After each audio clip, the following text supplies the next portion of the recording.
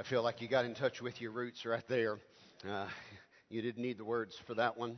You can hear you singing the refrain on "It Is Well," even though it's not on the screen, but you remember it from the hymn book, don't you? I want to close out our "This Is Us" series this morning. I want to talk about the heart of Cornerstone, something that defines us. It's going to be something I think that'll help clear up maybe a few inward struggles you have reading your Bible and understanding what our position is on lists of rules. And I'm often asked about what's the church's rule on this and what's the church's rule on that, and that's normal, and I'm not criticizing that in any way. I appreciate that people would want to come in and be a part of the congregation, know what our positions are. We have literally a dozen people or so up in starting point in the next, either this morning, first service, or in the second service today, just learning more about Cornerstone, preparing to take the next step of membership, and I appreciate that. We're not a rule-based congregation, we're a love-based congregation, and I want to talk about that a little bit this morning. Let me ease into it with come from my own position for a moment. Let me talk about myself, and I'll get to you in just 1 second. Growing up in a Christian home and in a church environment, I've always been taught to read my Bible. And there's old Stephanie, a missionary's kid, sitting right there. She's always known she should read her Bible. I mean, her kids have always known that was an expectation. And if you want to hear from God, by the way, God wants to talk to you. If you didn't know that, God wants to talk to you. And the way He does is through His Word and through His Spirit. And the Spirit, the Holy Spirit that's in you, you got at salvation, wants the Word of God coming into your life so the Holy Spirit can take the Word of God and help transform your life and help you grow. And since I grew up in a Christian home, I've known always that God wanted to speak to me, and I needed to get daily in the Word so that could happen.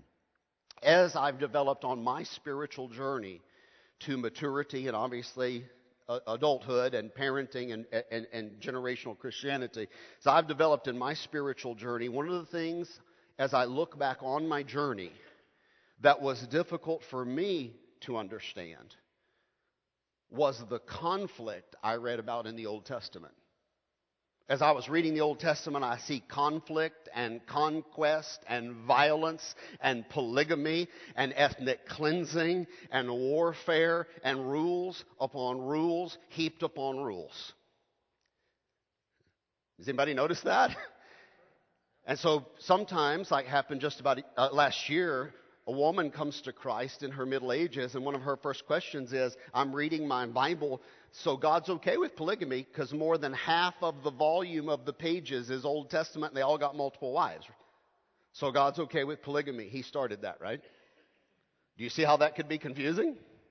Yeah, I can see that. And it's going to be one of your struggles. It's been one of my struggles. And so let me see if I can clarify that. If you're being discipled here at Cornerstone, then you're being taught that you should read your Bible daily. Amen?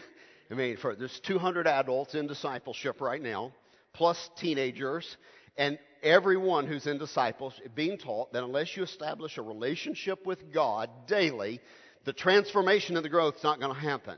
We can go through all the workbooks and pile them high as a mountain, but you're not going to be transformed by filling in answers in a workbook. You got to have a relationship with Christ. I'm the vine, you're the branches. Except you abide in me, you shall bear no fruit. You got to establish that flowing relationship from Christ to you, which happens daily through prayer and in the Word and listening to the Holy Spirit speaking to you. So if you're being discipled here at Cornerstone, we've been teaching you need to be in the Word daily. But did we fail to mention to you that all the passages in the Bible may not be equally applicable to you? Has anyone ever told you that? I'm telling you that because not all the passages in the Bible are equally applicable to you. Now, let me be careful because some of you are tensing right now. The New Testament says this, 2 Timothy 3:16. All Scripture has been breathed out by God, inspired, and is profitable for teaching, for reproof, for correction, for training in righteousness. Let me summarize. All Scripture is profitable. Even in those passages that are really hard in the Old Testament where crazy things are happening and behaviors you would not want to repeat, you're learning things, you're seeing things. And let me tell you, in blanket fashion from 35,000 feet, one of the greatest truths you'll learn from the Old Testament is what God is like. What God is like. And how God thinks. And you learn about God, and that's why it's profitable. So all Scripture is profitable. There's something to be learned from every verse in your Bible, but not all Scripture is equally applicable to the life you're living in 2019. Does that make sense? I'll illustrate so you won't be so tense. At some point, now let me temper it with balance here. At some point, Christian, every one of you need to read the Bible all the way through. Can we agree on that? At some point, every Christian needs to start in Genesis and read through the whole thing to the book of Revelation and just, you know what I'm saying again, from 35,000 feet, see all that God has done and all that God is going to do, book of Revelation, to culminate this in Jesus reigning as King of Kings and Lord of Lords over all. Does that make sense? You'll see the whole big picture. Read it through at some point. But at Cornerstone, we start our disciples reading in the New Testament. And there are many reasons why we do that. One, because the New Testament's easier to understand. Because the New Testament is only 2,000 years removed from you, not 4,000 years removed from you. If you think a lot's changed in 2,000 years, a whole lot's changed in 4,000 or 5,000 years. Does that make sense? So it's easier for you to understand. It's more applicable to you. It is the portion, the New Testament is the portion of Scripture that explains, details, and outlines the New Covenant. The words New Testament and New Covenant are the exact same words. They're the same thing. So when you're reading the New Testament, you're reading about the Old Covenant, book of Hebrews says, is obsolete and has passed away. And I bring to you a new covenant in my own blood, Jesus said. That's the New Testament. And the reason we start believers in the New Testament is because the New Testament explains the agreement between God and us on how we attain salvation, how we find forgiveness, how we are accepted and adopted into the family of God, and how we are to get on Christ's mission. Now, one of the things you'll struggle with when you read all the way through your Bible is that the people in the Old Testament were living under the Old Covenant. And the people who lived under the Old Covenant that you'll read about in the New Testament often acted very un-Christ-like. Let me be very clear what I'm saying. Many of the behaviors you'll read about in the Old Testament, we find absolutely abhorrent today. When Joshua went into the Promised Land, he was told, you go in and kill every man, every woman, every child, every beast. The blood is going to run into the ground.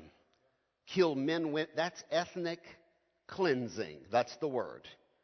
We find that absolutely repulsive and abhorrent today. Do you understand what I'm saying? Now listen to my statement. Many of the behaviors of the Old Testament should not be repeated today. We find those behaviors absolutely abhorrent and repulsive. A woman was not protected by the man in her life.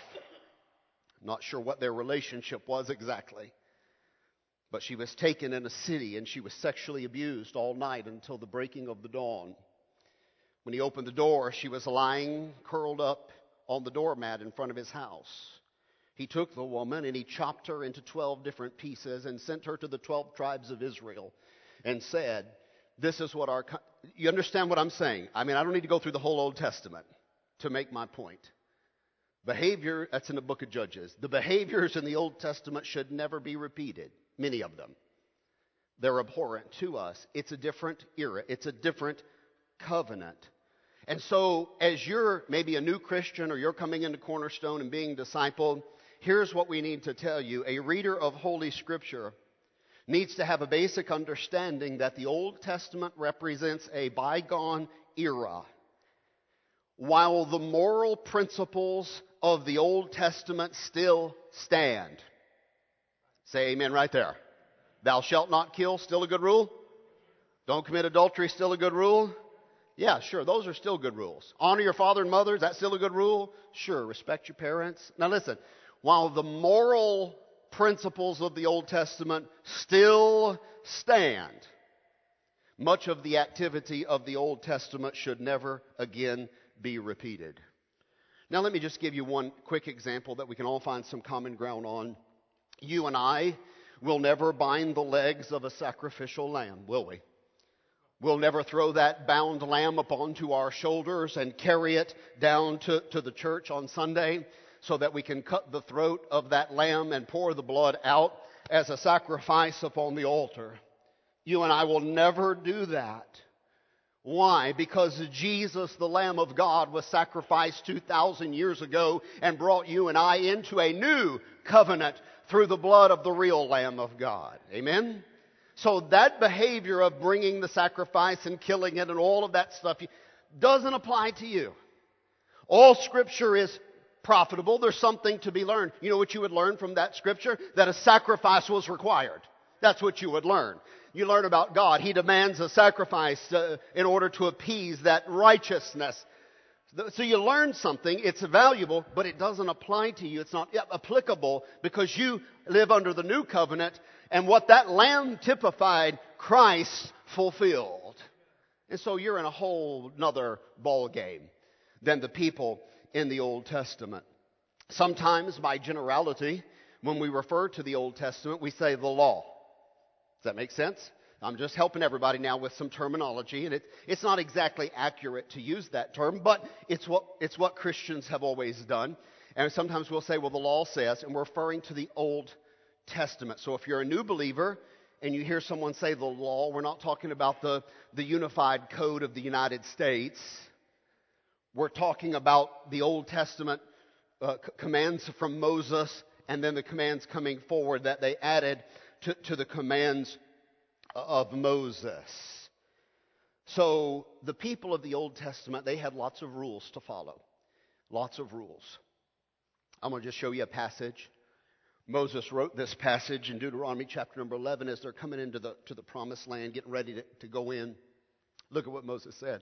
For you to cross the Jordan, to go in to take possession of the land that the Lord God has now given you. And when you possess the land and you live in it, next verse, you shall be careful to do all the statutes and all the rules that I am setting before you today. So what happened is they were delivered sets of rules, and they said, when you go into the land, you got to obey the rules. God do the rules. Now, this is Old Testament, lots of rules. Got to obey the rules. Now, we misunderstand much of this because we are so many 4,000 years removed, or what, from this event. Our world is different. We're a Western world. It's a God-based law we have based on the Ten Commandments here in America. It's a God-based culture. We are a God-founded country. I mean, you get all that, even though they say otherwise today. You know, it's absolutely different than any other nation in the world. It was not that way when the children of Israel came into the Promised Land. They came out of Egypt, an idolatrous country, marched for 40 years through idolatrous countries on every side, and entered into Canaan, which was an idolatrous country, to conquer it and occupy it as their homeland. The common denominator is everybody, all around them, all the time, served all kinds of other idols. And what sometimes we miss is many of the rules that were given to Israel were preventative measures that God was giving to them to prevent them from drifting into the idolatry of their neighbors. So God said something like this: you can't eat what they eat. You see, they're Cajuns. They eat shrimp and gumbo and oysters and crawfish, and they eat all of that. And so I'm going to make a dietary law that says you can't eat any of that. Now just let your wheels spin for a minute. Why would God do that? God got something against oysters and catfish? No, God's got something against you being an idolater. So it's really hard to have fellowship with people because fellowship usually happens where? At the kitchen table. You know where my small group meets? At the kitchen table. That's where we disciple on Sunday nights, at the kitchen table. And so if God says, I'm going to kind of put some barriers in place so the idolaters and you can't really share food, you see what He's doing. He's trying to keep them separate. So I know what you're doing. You're fast forwarding and overlaying this onto your own life, and you're thinking, well, God wants me. No, not at all. You're under a new covenant. The exact opposite is true for you. God said you can eat anything, put the sinners at your table. Okay? No, another world in the new covenant. But in the old covenant, He said, here's the dietary law. Here's the religious law. Here's what you can wear. You can't wear the same clothes they wear. There's all kinds of rules. You say, I don't understand about all of these rules. Here's why. The rules were put in place so that the Israelites could not live the lifestyle of all the people around them.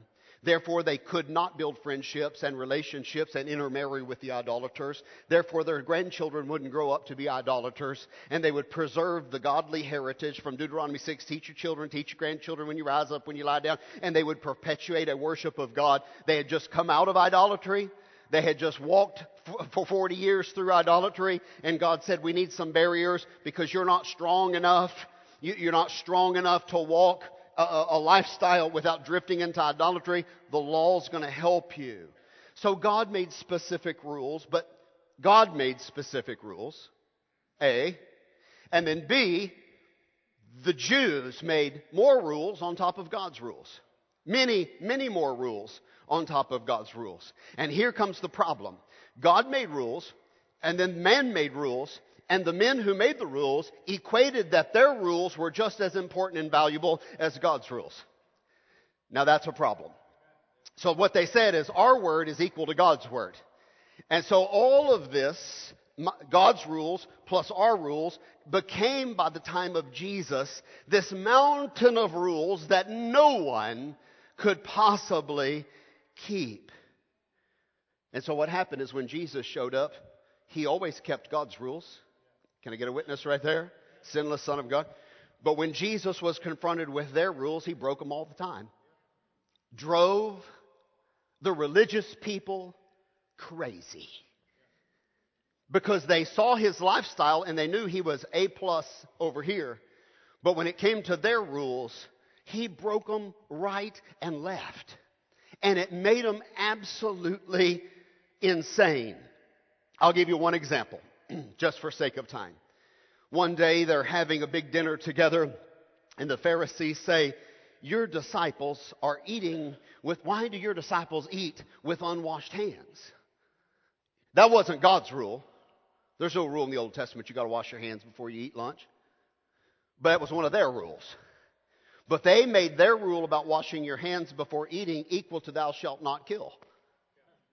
You see what happened?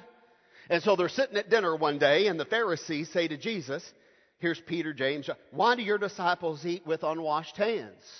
They transgressed the commandment. Jesus looked across the table and said, why do you eat lunch with an unwashed heart? Pass the salt. Now, don't you know that drove them bananas? Drove them absolutely insane. So remember, Jesus kept the rules, God's. He just didn't keep their phony man-made rules. Now, this morning, what I want to do in the next 20 minutes is clear up any confusion you might have about Christ's heart for people, and at the same time inform our guests and those listening around the world right now about Cornerstone's heart for our community. We're not a rules-based church. We're a church that's rooted and founded in the love of Jesus Christ. One of the greatest shifts between the Old Covenant to the New Covenant is the shift in emphasis from keeping rules to loving people the way that Christ loved people. Big shift from keeping rules to walking in the leadership of the Holy Spirit. The Apostle Paul wrote an entire chapter, 1 Corinthians chapter 13, and he said, now abides faith, hope, and love. These are great attributes that are still in play right now. And the greatest of these is absolutely. So if you want to know what a church is to be about, there's a lot of great things a church can do. But if we're not founded in love, the whole summary of the Old Testament when Jesus was pressed on keeping the rules was love God and love your neighbor as yourself. You can summarize it all in that. And Paul said, love. Love God. Love your neighbor. Now, let me hit my big thoughts as quick as I can. Number one, Christ freed us from the law. Now, when I say freed us from the law, immediately even I, and I'm sure you think, well, good, he freed us from something that was bad. But the law wasn't bad. It bound us and restricted us and schooled us, if you will. But it wasn't bad. Let me show you what I mean. Romans 7, verse 12, Paul said this, so the law is holy, and the commandment is holy and righteous and good. The problem is not that the law... Listen, the commandments are this. Thou shalt have no other gods before me. Thou shalt not make unto thee any graven image.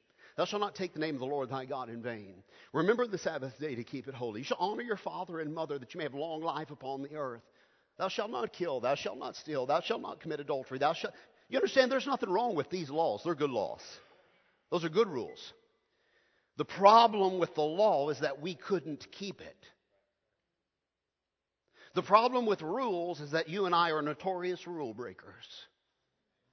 The problem with you and I is in our unconverted state, before we are born again, we are slaves to sin, and we can't help breaking the rules. We're rule breakers by nature. We find a rule just to break it. I mean, we live to break rules. The rule breaking is what we do without Christ. But the rules aren't bad. The rules, listen, the law was never a way to be saved. Please listen to what I'm saying. The law was never a system. Do the rules, offer the sacrifices, heaven is yours. The Bible never says that. The law was never a way to be saved. It was a measuring stick to show you the perfection of God and that you did not measure up to the righteousness of God. The law wasn't a way to be saved. The law was a standard that says, see, you don't measure up. You need outside help. So you need to believe for outside help. Because of the prevalence of so many rules in the Old Testament, many come away thinking that rule following was the way of salvation for the Old Testament people. Let me destroy that myth right now. I'm going to read from Genesis 15, the first book in the Bible, the 15th chapter, about the most famous man in the entire Old Testament.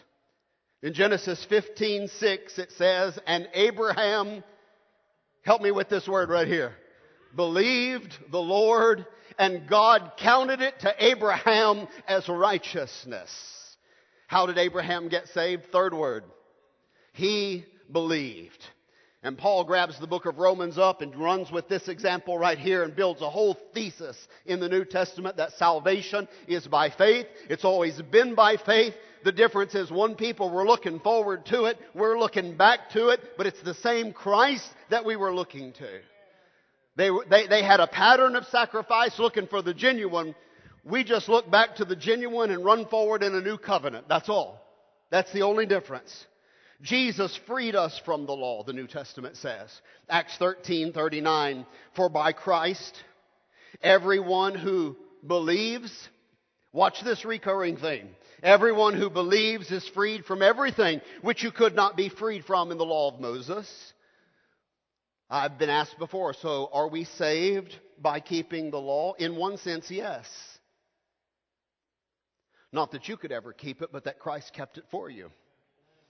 Someone kept it, and that's how you got saved, because the someone who kept it died a substitutionary death for all of us.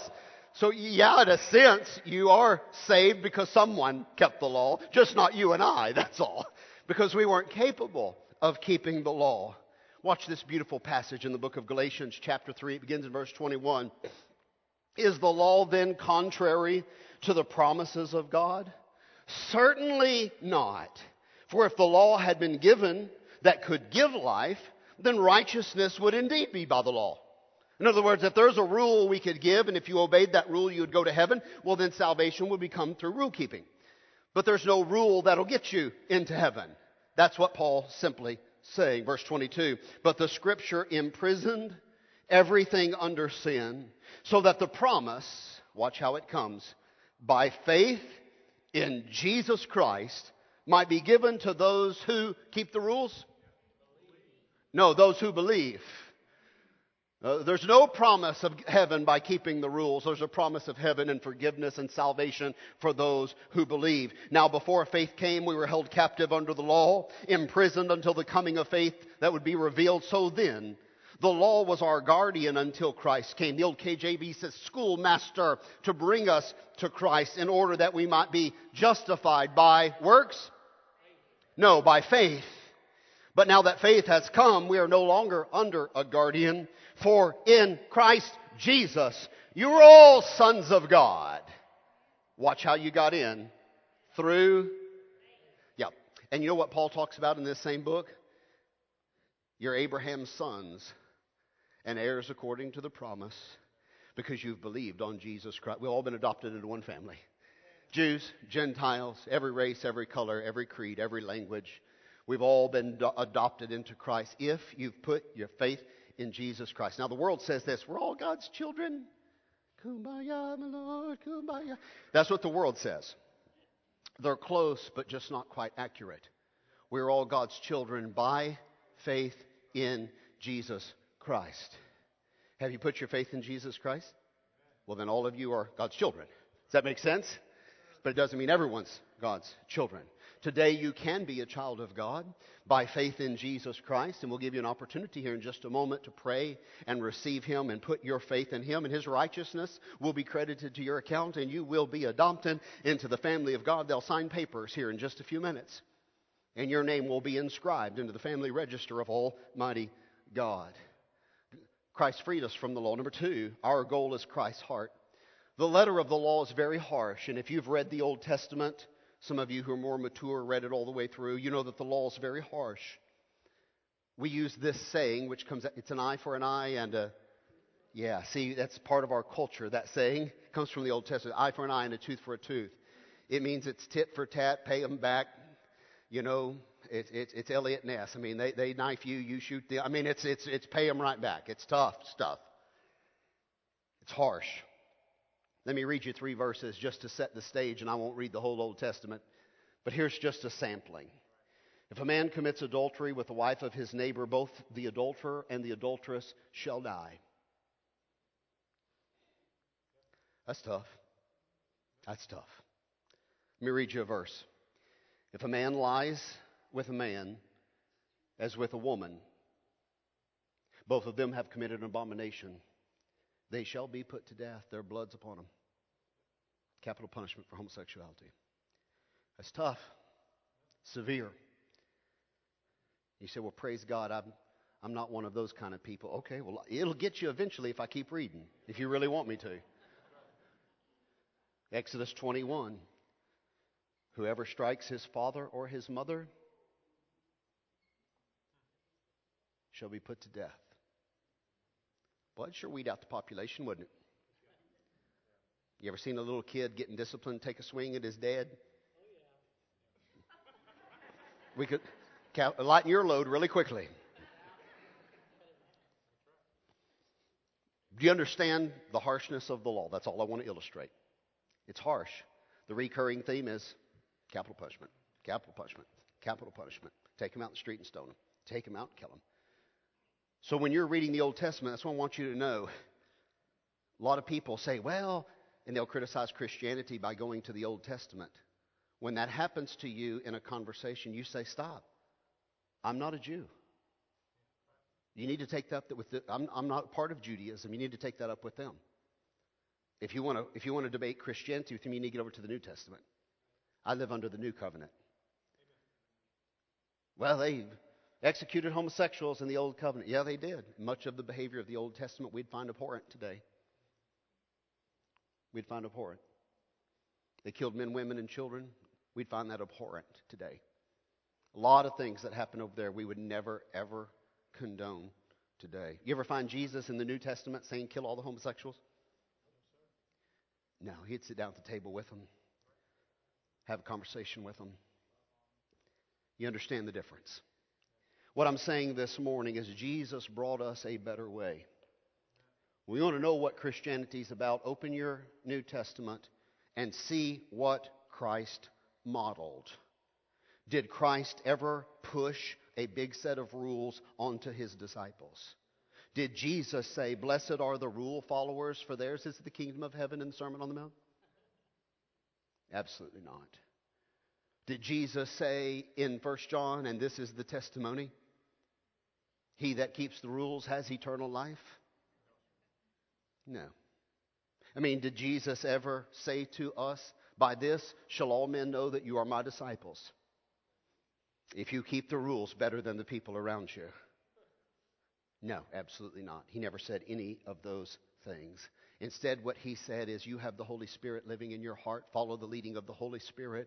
Model your life after my life. We live after the Spirit. We do not live after the letter of the law. So we are asking our disciples at Cornerstone not to follow the letter of the law, but to follow the Holy Spirit. Follow the leading of the Spirit of Christ that lives in you. 2 Corinthians 3:6 says this, that God has made us sufficient ministers of the new covenant, not of the letter. And if you read the context, the verses above and below, talking about the law, the letter of the law.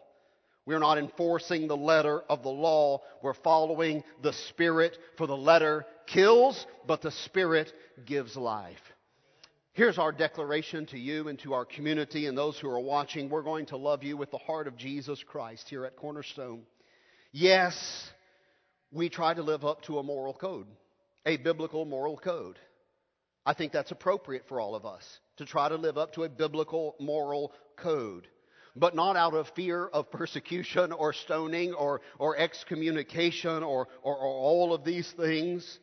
Let me see if I can illustrate the difference between the mindset of the old and the mindset of the new. The mindset of the law is when a man says, I don't want to cheat on my wife because she'll get mad at me and divorce me and hate me and I'll suffer. The mindset of the law is, I commit a crime and there's a penalty. I don't want to cheat on my wife because she'll divorce me and hate me and leave me and I'll suffer being alone.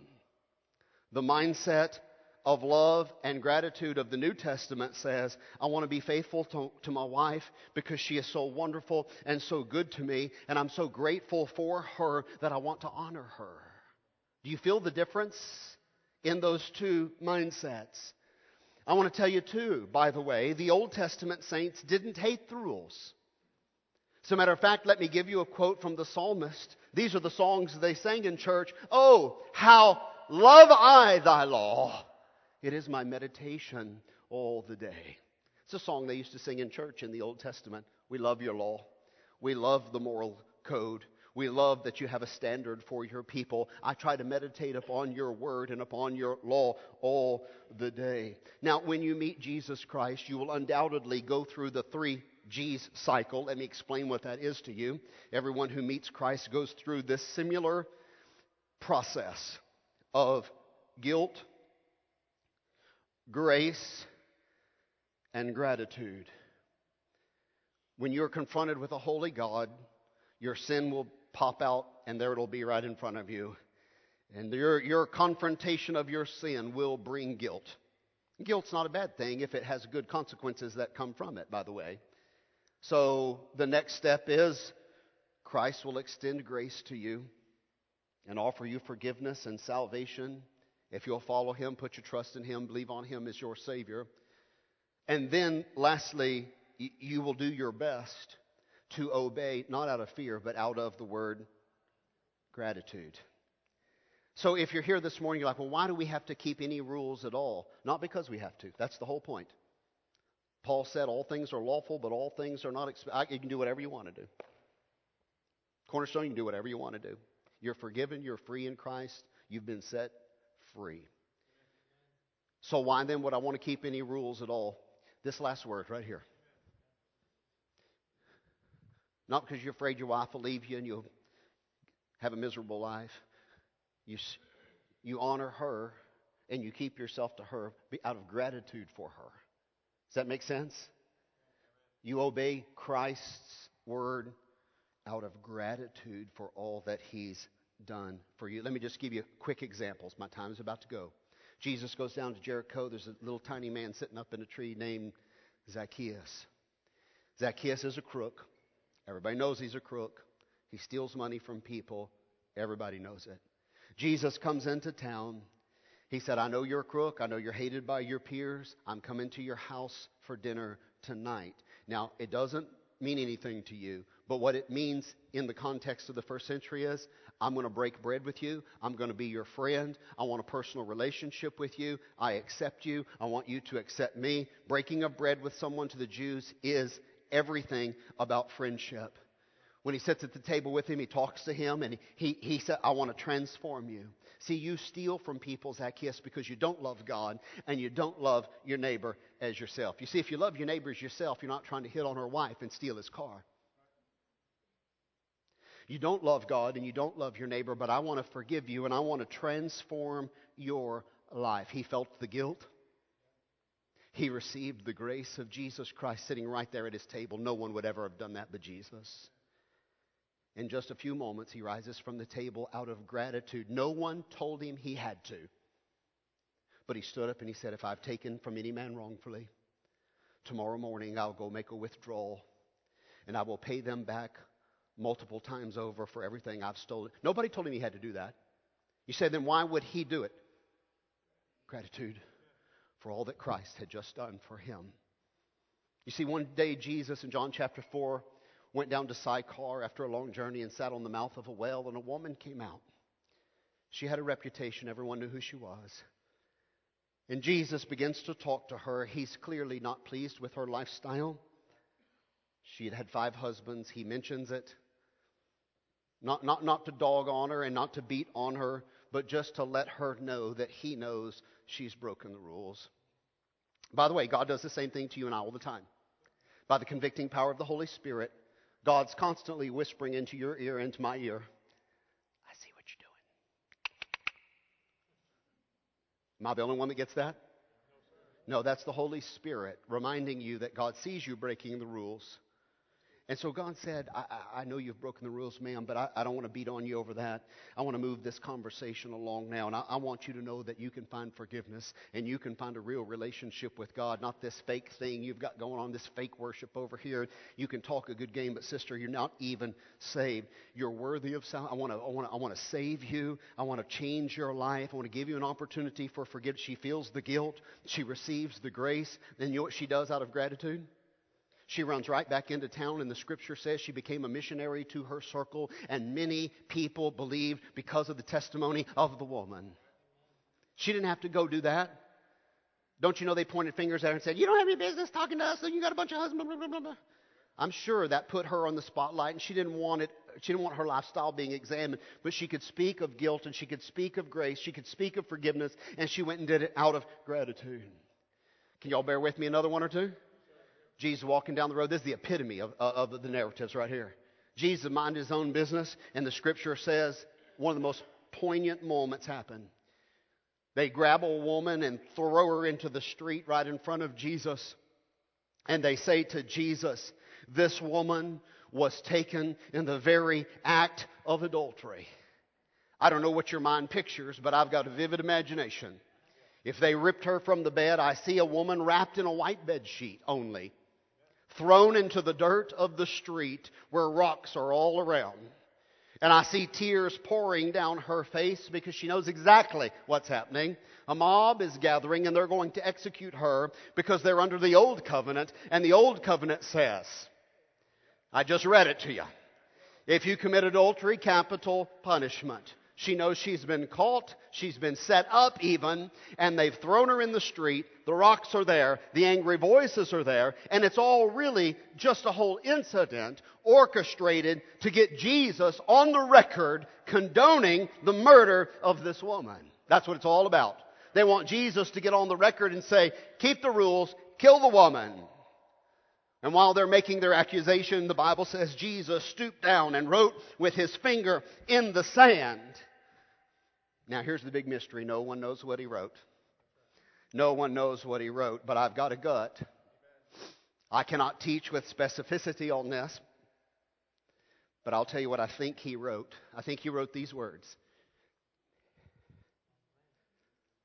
I just read it to you from the Old Testament a minute ago. You shall bring the woman. It's funny how the women always bear the brunt of some of these situations. Harlot, It's the way you dress. It's the way you act. The man goes scot-free all the time. That's got to irritate you women when you look at history. I'm not a woman. It irritates me. It irritated Jesus. He stooped down and wrote in the dirt. You see, he knew the law. They were only quoting half of the verse. And so Jesus writes, there's my chalkboard. You want my statement on it? They pressed him. So Jesus finally speaks. And here's what he says. Who here hasn't broken the rules?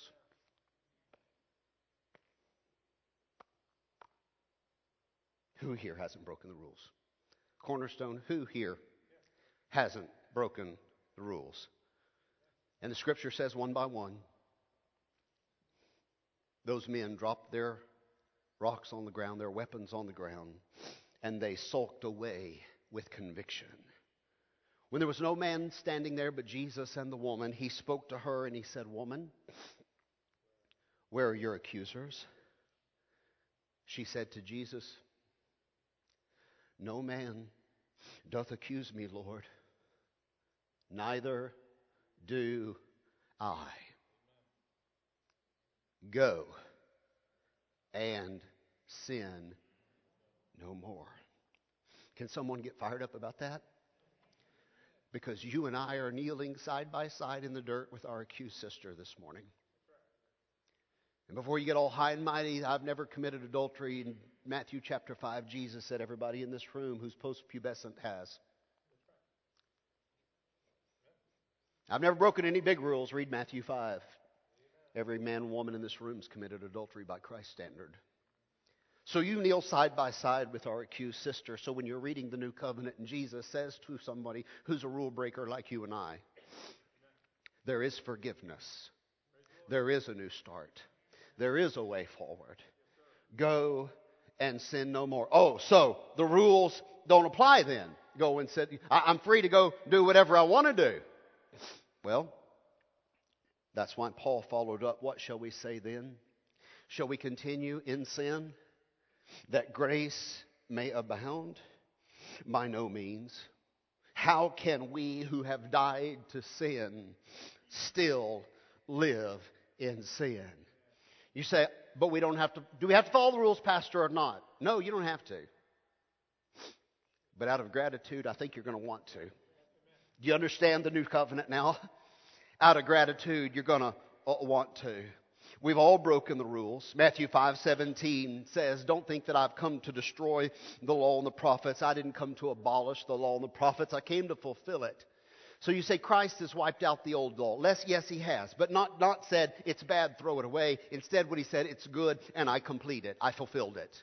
I did what you couldn't do. And the fact that Jesus has delivered you from the letter of the law doesn't mean that the moral law doesn't still apply to our lives. It's still in play. So Jesus pivots very quickly in the Sermon on the Mount. And the Pharisees are thinking, okay, we're good then. But Jesus says this, listen, whosoever relaxes one of the least of these my commandments and teaches others to do the same shall be called the least in the kingdom of heaven. But whosoever does my commandments and teaches them, he shall be great in the kingdom of heaven. The rules are still, moral law still in play. The Pharisees begin to swell with pride because we're the best rule keepers in town. So Jesus is very quickly about to kick the props out from under them. Now I'm almost done. So 2 verses later, listen to what Jesus says. He starts giving examples. The one of adultery that I just gave you, and he gives them this one.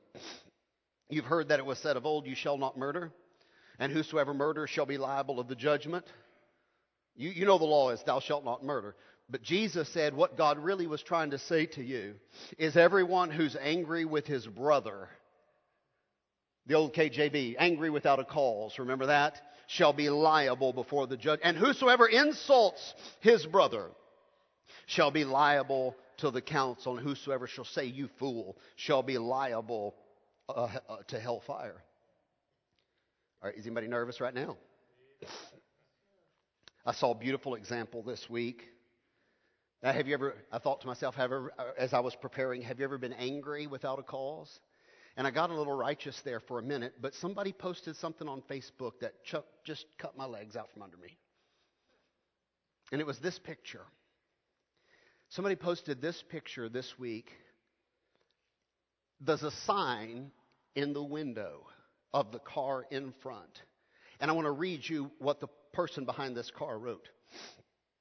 As I was pulling into work, as I go into work, I was following this car. The sign in the back window said this: learning stick. Sorry for the delay. Knowing this information, I was very patient with their slow shifting. And honestly, they were doing pretty good for a person learning to drive a stick. And as I was following the car, I asked myself, would I be patient right now if they hadn't had the sign in the window? We don't wear signs that illustrate our personal struggles. You don't see people wearing signs that say, going through a divorce, please be patient with me. Lost my child, please be patient with me. I'm struggling with depression, please be patient with me. I'm having relationship problem, please be patient with me. If we knew what the people around us were going through, we would definitely interact with them in a different way, one that is based in love. But as God's followers, should we have to see signs in order to treat people with love? Whether they deserve it or not, can we not treat them with love? Have you ever been angry without a cause? Since we've all broken that rule and a million others, that's why God said you need outside intervention. That's why He sent His Son. Jeremy, come and help me with the invitation. We're ready to wrap. That's why God sent His Son in one final substitutionary act, one sacrificial act. God sent His Son down because you couldn't keep the law. No one ever could. But we're going to put our faith in Jesus Christ, the one who did keep the law and became the perfect sacrifice for our sins. And the Bible says He paid once for all, forever, for the sins of all men, and sat down on the right hand of the Father, where He makes intercession for us right now. That's why on the cross He could look up and say, Father, it's finished. It's finished. No more sacrifice. It's done. It's all finally been paid for now in my own blood. You want to know who we are here at Cornerstone? We don't operate after the letter of the law. Now, I can help you with moral code. I can give you suggestions. But when you go through our starting point class, like many are doing today, nobody's going to hand you a long set of rules and say, if you keep these, you're going to be in good standing. Listen, if you operate out of the love of Christ and follow the Holy Spirit, we're all going to be in good standing with God and with each other. Amen. We're going to operate out of love. Our heads are bowed and our eyes are closed. This morning, let me challenge you with several things that maybe you're feeling in your heart. If you're living a life displeasing to God, Christian, if you're living a life displeasing to God, and you've been breaking the rules and saying, well, I'm free, I can break the rules. Maybe this morning, that gratitude word is really affecting your heart. And you're realizing if your life is not pleasing to God, you should live a life pleasing Him, not because you have to, because you get to, out of gratitude for all that He's done for you. If there's some things in your life that you know don't please God, why don't you repent of them this morning, right where you're sitting? You just cry out to God in a prayer from your heart and say, God, here are the things that I know break some of the moral rules that you have for our lives. And God, I don't have to keep the rules, I get it. But God, I'm under conviction that these things are hindering my growth and hampering my transformation as your disciple. God, I need to confess this. I need to repent and do a 180 and go in a completely different direction this morning. God, and I say it not because I have to, but I say it out of gratitude because I want to please you.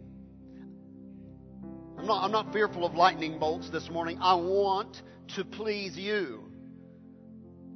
So out of gratitude, God, I'm going to repent of some things and find my forgiveness. I can tell you, you will find forgiveness. He said, if you'll confess, I will forgive. 1 John 1. He'll not turn you away if you come to Him with an honest heart this morning. Look into your own heart, Christian. Maybe you're sitting here right now and you're saying, well, thank goodness I've never broken any of these big rules. Woo! Adultery and murder and hate and all this stuff. No, maybe your problem is judging everybody around you. One of the biggest sins in all the New Testament is self-righteousness. It's the really, really big sin. It's bigger than anything Jesus judged, was these self-righteous people. And if you see yourself superior to everyone around you, morally better, it might be that what's hindering you is a judgmental spirit. Why don't you just cry out to God this morning and say, God, I just tend to judge everybody by these Old Testament rules. Forgive me. I'm not everybody's judge. I assumed a role that wasn't mine. Forgive me, God. I don't want to be a judgmental person. Forgive me. God, teach me to love people. Teach me to love sinners. If you've never received Christ, you just need to slip out of your seat right now while Christians are praying. Just come and find Miss Leah right here on the front row. Lean over and say, pray with me. I need to receive Christ. She'll pray with you right now. You can walk out the door with forgiven heart, forgiven life. Adopted as a child of God with a whole new start this morning. If you need to be a member of this church, maybe you went through Starting Point today or in the past and now you're ready to join the team, just slip out of your seat right now. Come and take your place right here on the front row. Christians all over the house are praying right now. God, you spoke to my heart this morning. I hear what you're saying. God, help me to shift my thinking now and bring it in line with the new covenant. This is us. Let's stand to our feet.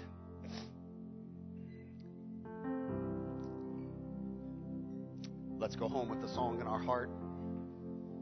You know who we are. When you know who you are, you know what to do. Love people. Follow the leading of the Holy Spirit.